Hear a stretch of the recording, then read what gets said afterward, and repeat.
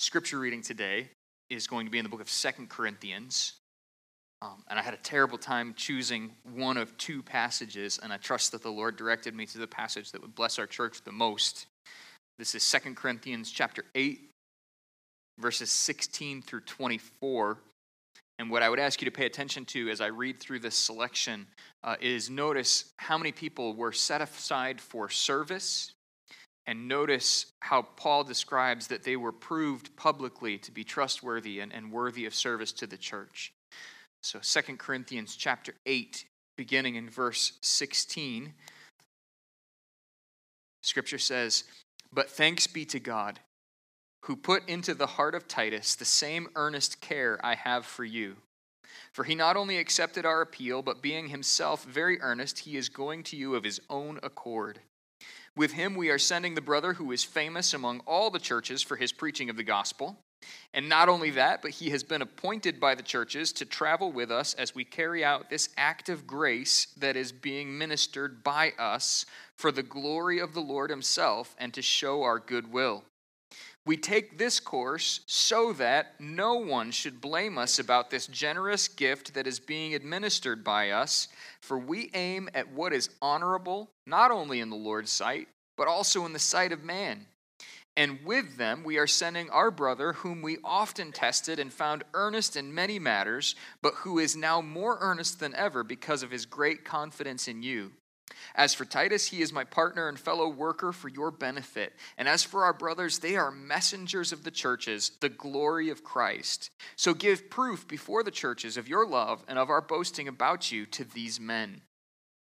Now, this is not my main text, but I love to take the scripture reading passage and demonstrate the unity of Scripture, how God says the same thing in different places throughout the Bible to help us understand what the scriptures mean and how we can put them in practice in our church. And so I grabbed these verses out of 2 Corinthians where Paul is talking specifically about a collection for the church in Jerusalem that was experiencing poverty. Now, that's the kind of idea that's fantastic that a church wants to get behind, and yet there are logistical details that really matter. And the things that I'd like to point you to in this text are the fact that those who served had been given a willing heart by God. They had served publicly in the past so that the church knew they were trustworthy, and their goal was to be honorable in the sight of both God and men. They wanted to know that they were honest in collecting this money for the church in Jerusalem, that none of it would go missing, and that all of it would arrive at the church so that they had integrity. And Paul says that the glory of Christ was on display in the generosity of the churches who were giving to the ministry, and the glory of Christ was on display in the integrity of those who served and their willingness to serve. All of that to say, let's turn to the book of 1 Timothy. And I want to preach the second of two messages on deacons this morning.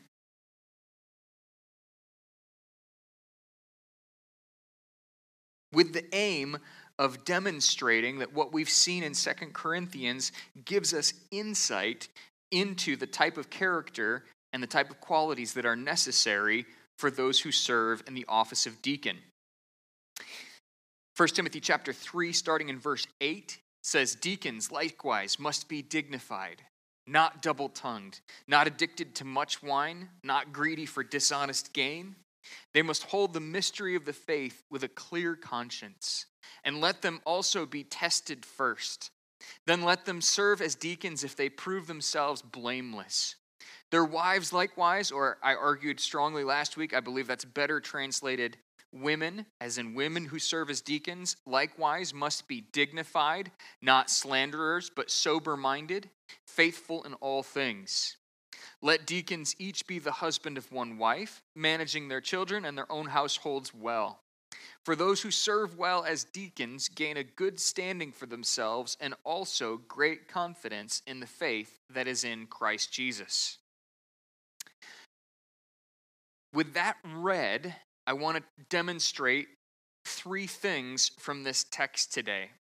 Number 1, the character qualifications that are essential for those who serve in the office of deacon. Number 2, the spiritual qualifications that are essential for those who serve in the office of deacon. And number 3, the home life qualifications for those who serve in the office of deacon. But before I do any of that, I need to finish what I began last week in describing the office so that we're clear on why we're talking about all of these qualifications. And I realized I don't think I actually said anything about what the word deacon means. These are the things I think of Monday morning when I open my eyes and see the ceiling and go, why didn't you do that? So, the word deacon literally means servant. It's used in several places throughout the New Testament, sometimes in a technical way that refers to the office, and sometimes just as a word that people who spoke Greek would have used to describe a very personal kind of service. Mark Dever and those who work with him have suggested that elders are servant leaders with an emphasis on leading and authority, which they exercise through the ministry of the word and also casting vision for the church. Deacons are lead servants with an emphasis on serving, which they do by administering a variety of ministries within the church. So the word deacon comes from the Greek word diakonos, and it not only means a servant, but it means very particularly the type of servant who gives personal attention to the person being served.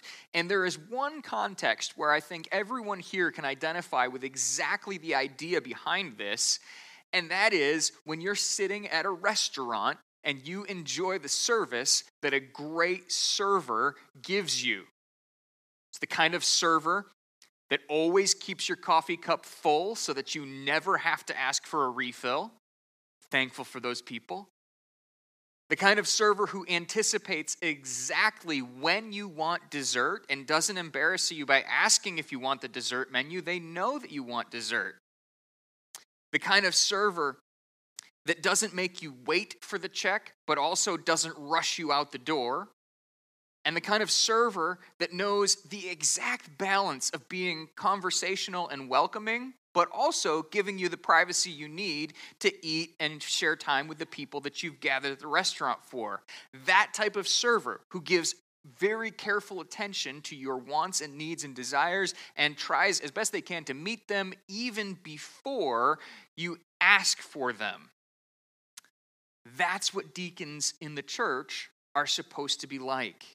They make everyone feel welcome, they are very quick to anticipate needs, and they do something to meet the need. They don't just drop a list of things that must be done off in the office and then go on their merry way. They actually meet the needs that they recognize are there. And I want to encourage you, for those of you who've been involved in Christmas in Action in the past, to think about what this means at Christmas in Action. Think in particular about those who wear red shirts at Christmas in Action. Those are not the expendable people like red shirts in Star Trek. Those are the people in charge who know what needs to be done and organize the team so that it gets done. I actually called Ed this past week and I said, hey, can you give me an example that would be helpful and not embarrassing for anyone in the community that would really drive home this point? He said, absolutely. I've got the perfect example for you. One of the first houses that they ever did, apparently, the police were called to assist a lady who had fallen on her steps a couple of times not far from where the police station was. And if you don't know what Christmas in Action is, it's a local organization that Pastor Ed and some of the leadership of our church had brought here to Holly. They've been helping remodel and meet basic needs of seniors and those with income limitations in our local community. Now that it's somewhat established, they will get requests from people in the community who need help with something that is beyond their means to fix. And in this instance, they were contacted by the police department because the police had gone and helped a lady, and they knew very clearly that she at least needed a railing on her front steps because she'd fallen for lack of a railing to hang on to as she went up and down her steps.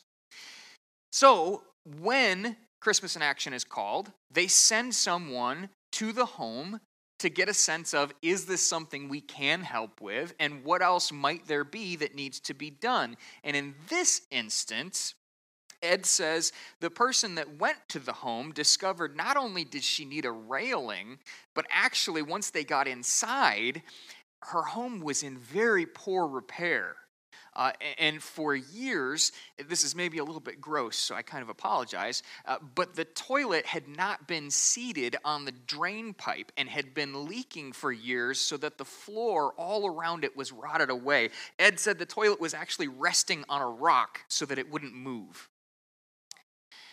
And so she asked for a railing, but what she got was a new floor in her bathroom. They actually were able to assist her with remodeling her kitchens, and she didn't ask for any of those things. She knew she needed a railing, but she had just grown used to living in the way that she had lived, even though her house was in terrible repair.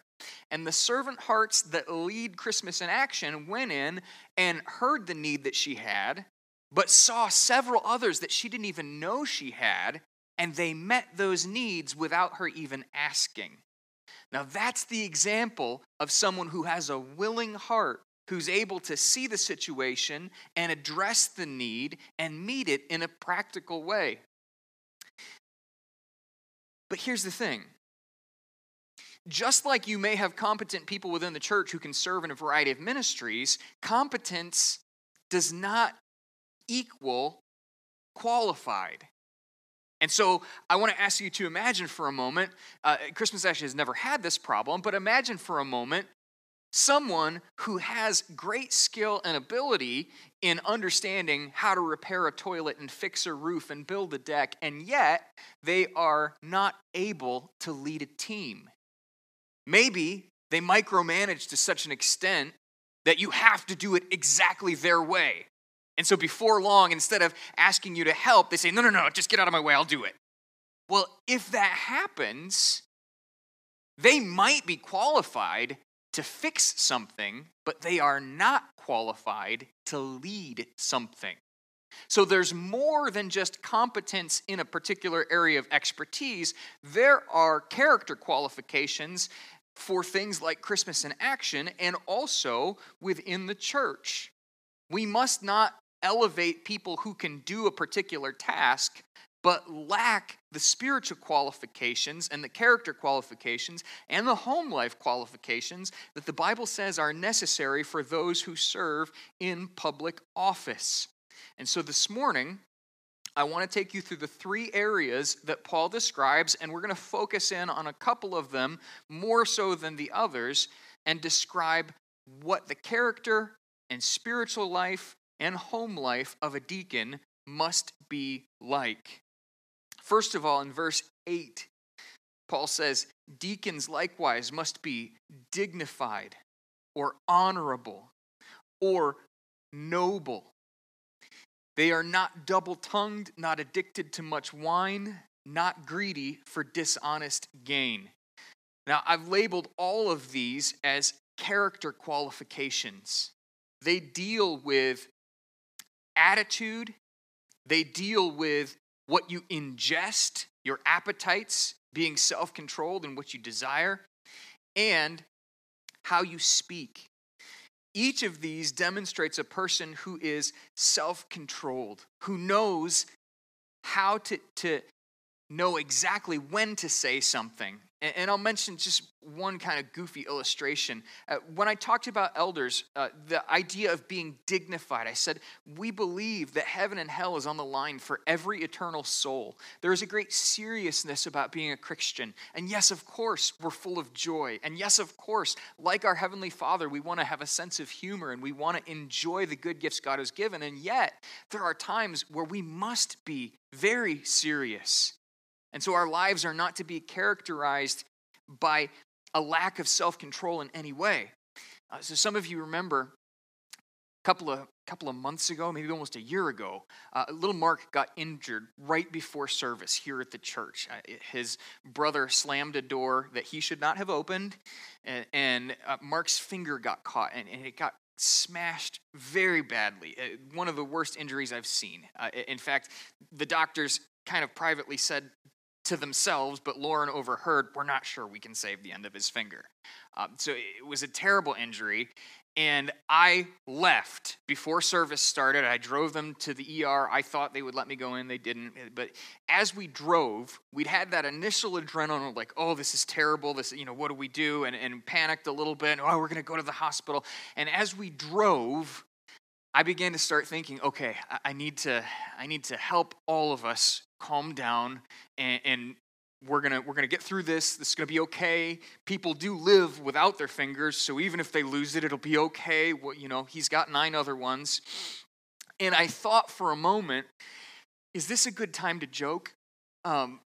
Because there's always the possibility that you could chuckle a little and cut the tension down just a little bit. And then there's the possibility that it could go the other way and your joke is insensitive and the worst thing that you could say, and now you've got anger on top of frustration and fear. And I decided that in all of my wisdom, it probably was a good time to cut a joke. So I said, hey, Lauren is sitting next to the car seat where baby Mark is still kind of crying and fussing because his finger hurts a lot. And I said, hey, is it on his right hand or is it on his left hand? And she said, well, it's his right hand. And I said, oh, good. She said, good? I said, yeah, that means he won't have a problem when he learns how to play guitar. He doesn't really need that finger. Some of you are like, I can tell you this is one scenario where I got it right, that the ability to laugh and joke just a little bit really did help us relax as we were on the way to ER. And that, I think, is part of what makes a good servant in the church. Someone who, they don't always have to be cutting a joke or getting attention for themselves with their sense of humor, but they understand the emotional needs of the people around them, and they do have a sense of, man, a joke would help right now, or, man, this is not the time for joking. This is a time for serious prayer. This is a time for me to open the Word and to point you to a passage that could comfort you or potentially confront you. You say, well, I thought that was more the job of an elder. Friends, deacons are responsible for helping people spiritually as well as physically. So yes, they are not called to teach, but you might look at Stephen, who in the early church in Acts 6 was appointed to serve as a deacon, and just a few chapters later, he is preaching one of the longest sermons in the New Testament with passion and a knowledge of the scriptures. And so if you believe that you have the gifting to serve more as a deacon, you do need to be ready to meet people's spiritual needs as well. And so I want to encourage you to have the ability to be dignified and self-controlled. The scripture says not double-tongued, meaning you don't change what you say based on who you're talking to, but you are consistent no matter who you're talking to. Scripture says not addicted to much wine. I talked a little bit about that in terms of elders. Scripture, I don't believe, prohibits using alcohol moderately and wisely, but it does prohibit abusing any substance. So you don't lose control of your emotions, you don't lose control of your speech, and you don't lose control of your appetites. You are not a glutton or a drunkard. Instead, you manifest Christian self-control, and you are dignified. That's the character of someone who serves in this official office as a lead servant. Now, what are the spiritual qualifications? Well, verse 9 says, they must hold the mystery of the faith with a clear conscience. They must hold the mystery of the faith with a clear conscience. I think that's a surprising way to say what I think Paul means, and yet I believe that he chose this very deliberately, and there's a lot of meaning here. It would have been easier for him to say, deacons must agree with the gospel of Jesus Christ. He could have said that. It makes it clear that deacons must recognize Jesus died for our sins and rose from the dead. It makes it clear they believe that Jesus is the Lord and Savior. And yet, here's what I think it misses. And I want to highlight this word mystery right here, because I believe Paul used it very deliberately. The mystery of the faith is not just truth that you need to say, yeah, I checked that box, I agree with that. The mystery of the faith gets at the wonder of what God is doing not only in your life, but in the life of your church. A few verses down, Paul says, you can read with me, this is verse 16 of chapter 3, "Great indeed, we confess, is the mystery of godliness.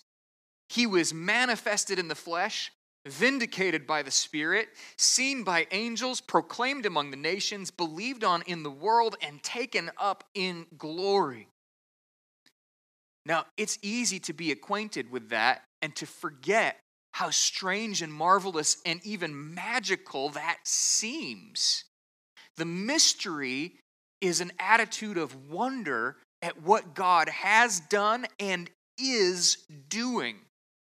When you look at it, how it's used throughout the New Testament, Paul always uses this term not in reference with something that's past, but in reference with something that's present, with what God is doing.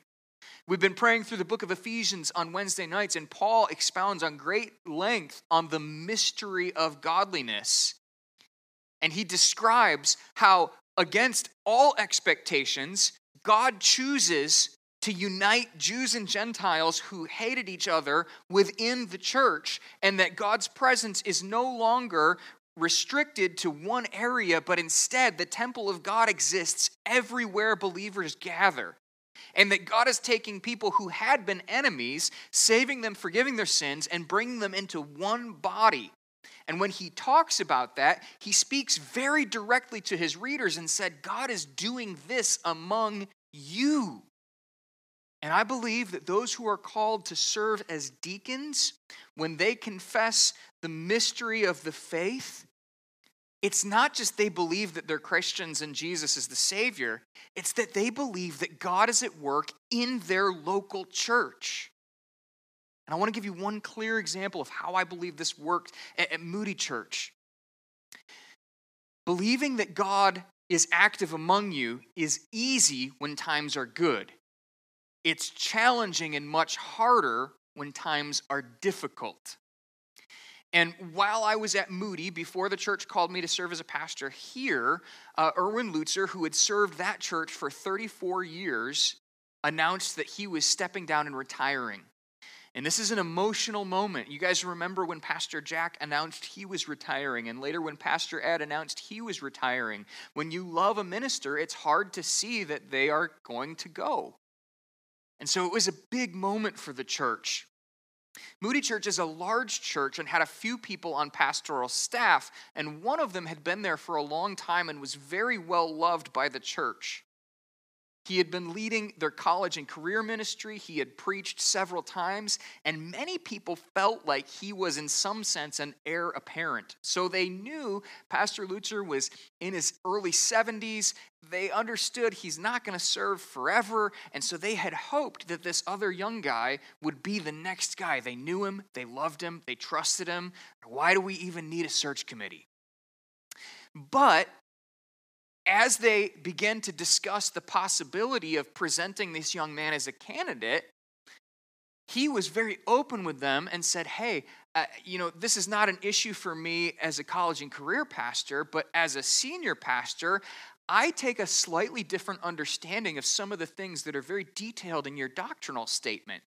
And this was somewhat surprising and shocking to the elders. It was nothing major. It's the kind of thing that good Christians can disagree over. But the elders began to go, wait a minute. Could we call you to serve as our senior pastor if you understand this differently? And it was a heavy thing because many of them wanted to call this man as their senior pastor. So they began to study the word and they began to read a couple of different books on the topic.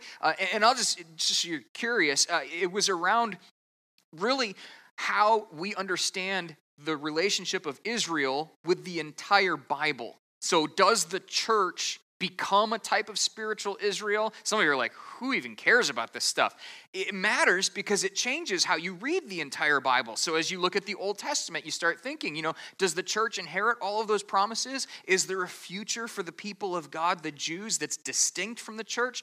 They're good questions to ask, and he answered them slightly differently than how Erwin Lutzer had answered them for the previous 35 years. And so as they wrestled with this, he and the elders both came to the conclusion that he was not the right candidate to become the next senior pastor of the church. And the elders had agreed and believed that this was true, and they then announced that to the deacons. Now, the deacons had not been part of the conversation. Many of them had expected that this young man would be the next pastor of Moody Church, and it was like a bomb went off in the room. Because immediately they found out that the guy they were hoping to be the next pastor would not, in any scenario, even be a candidate for the next pastor. And there were some people who were kind of angry. And this was not a short meeting, so I'm going to condense it for you. But over the course of that meeting, here's what happened. The people that God had called to serve in the office of deacon began to believe that God was at work, and that what we had longed for was not what God had intended for the church, but God had intended something different. And even though there were people who were disappointed, they began to be at least understanding, and some of them even excited at what God would do when our plans and hopes had not gone the way we had expected. And what I want to say is, we were holding to the mystery of the faith.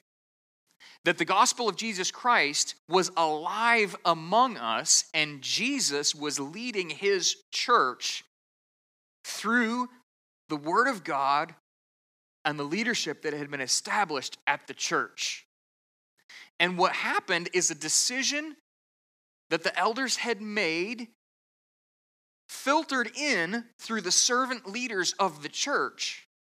And rather than causing division in the church later, the deacons absorbed some of that shock and were then able to say, we think God is at work here. Yeah, I know, I'm disappointed too that he's not going to be a candidate.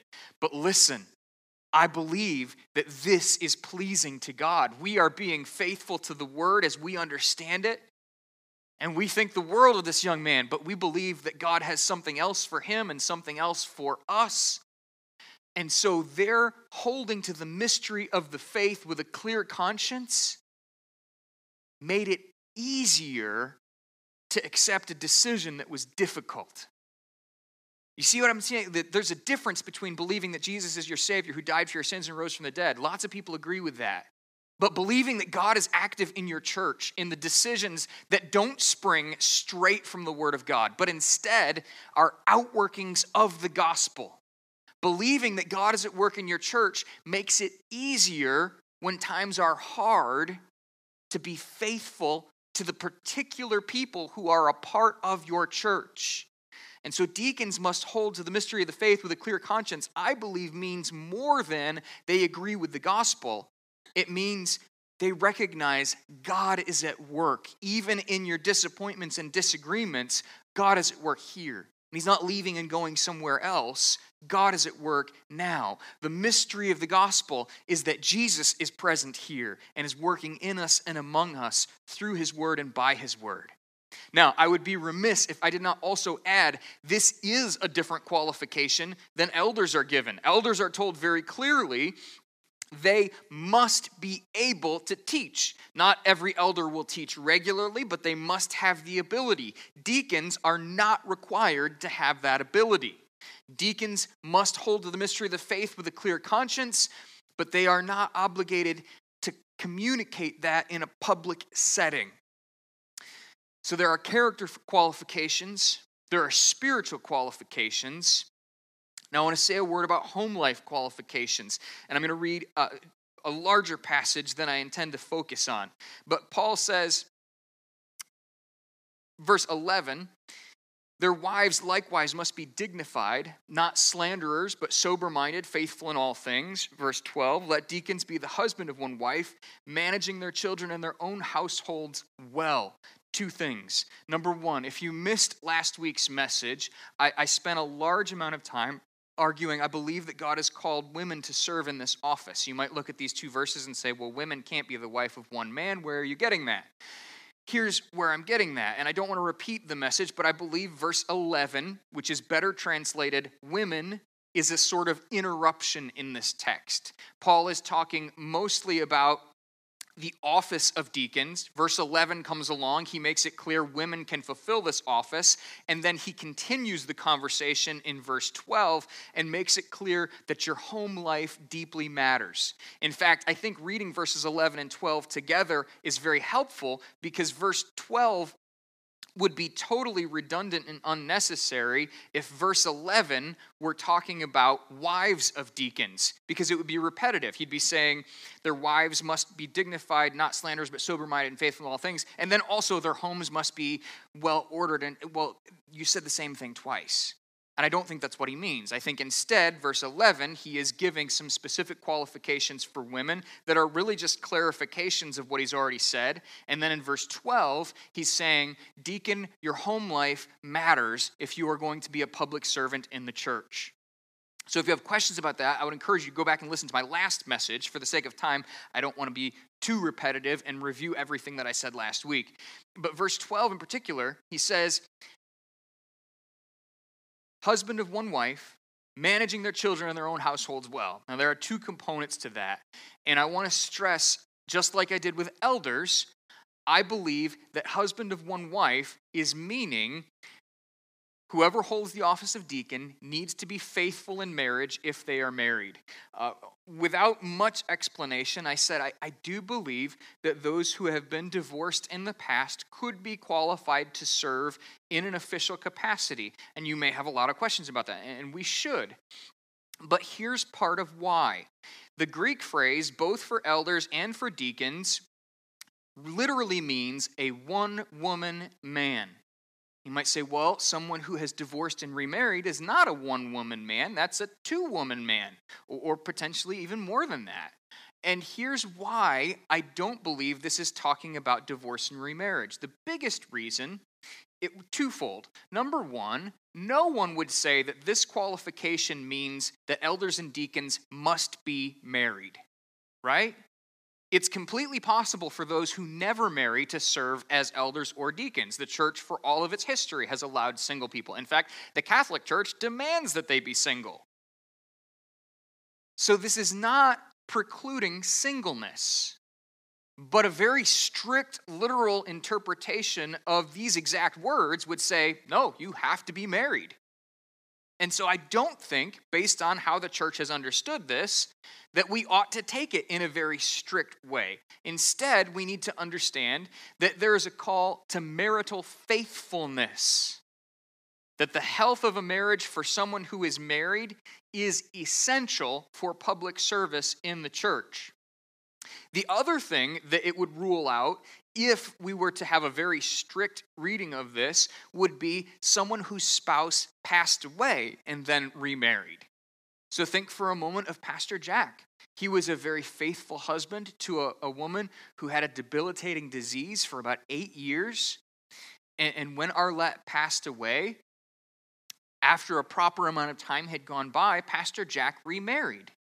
Well, would you point to this verse and say, well, now that he's a two-woman man, Pastor Jack can't serve in leadership? Well, no, of course not. Scripture makes it very clear that the marriage covenant ends when one spouse dies. So the fact that he's been married to two different women does not disqualify him. And I would say that for those who have demonstrated years of godliness and faithfulness, if they have had a past marriage failure, that does not preclude them from public service so long as they demonstrate dignity and honesty and godliness in every other qualification. I would say if there has been repentance and a long period of public godliness, that they are qualified if they demonstrate that they are faithful spouses. So, the marriage requirement is not a mandate that they must be married, and it's not saying that you cannot serve if your spouse has died and you remarried, or I believe even if you have been divorced and remarried.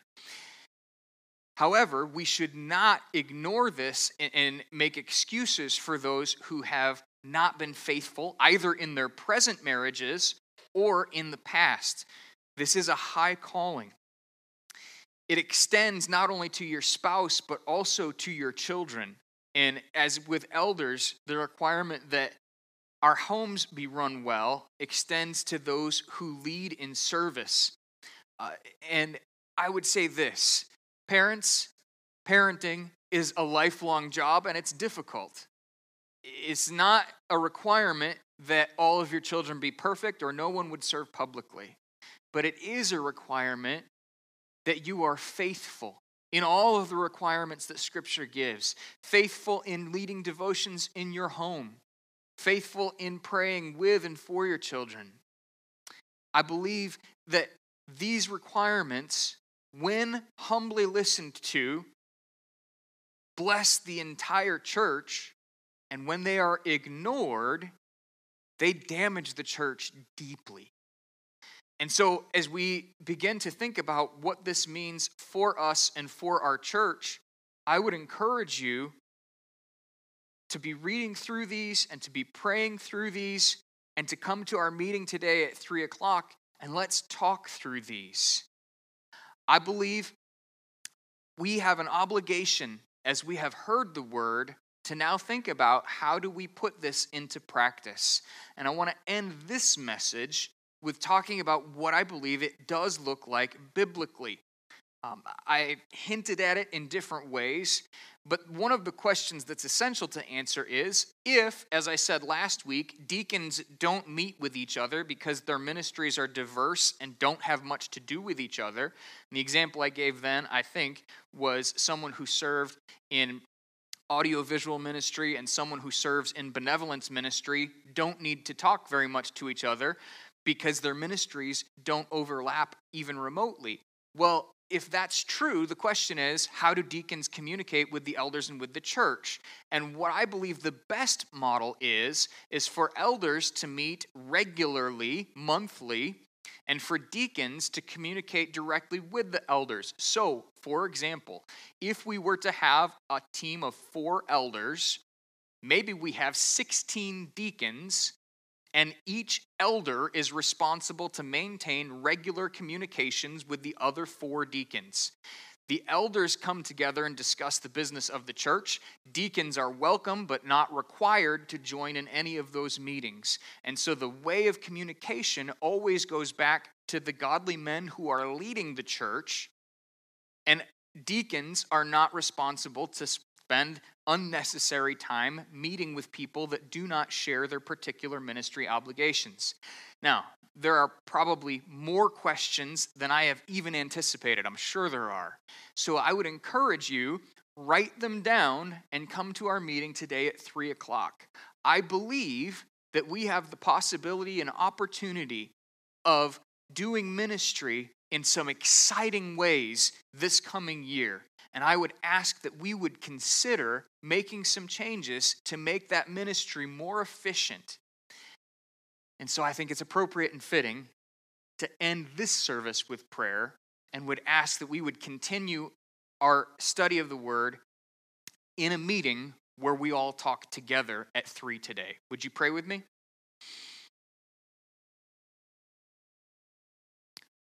Father, I pray that you would help us as we seek to follow your word,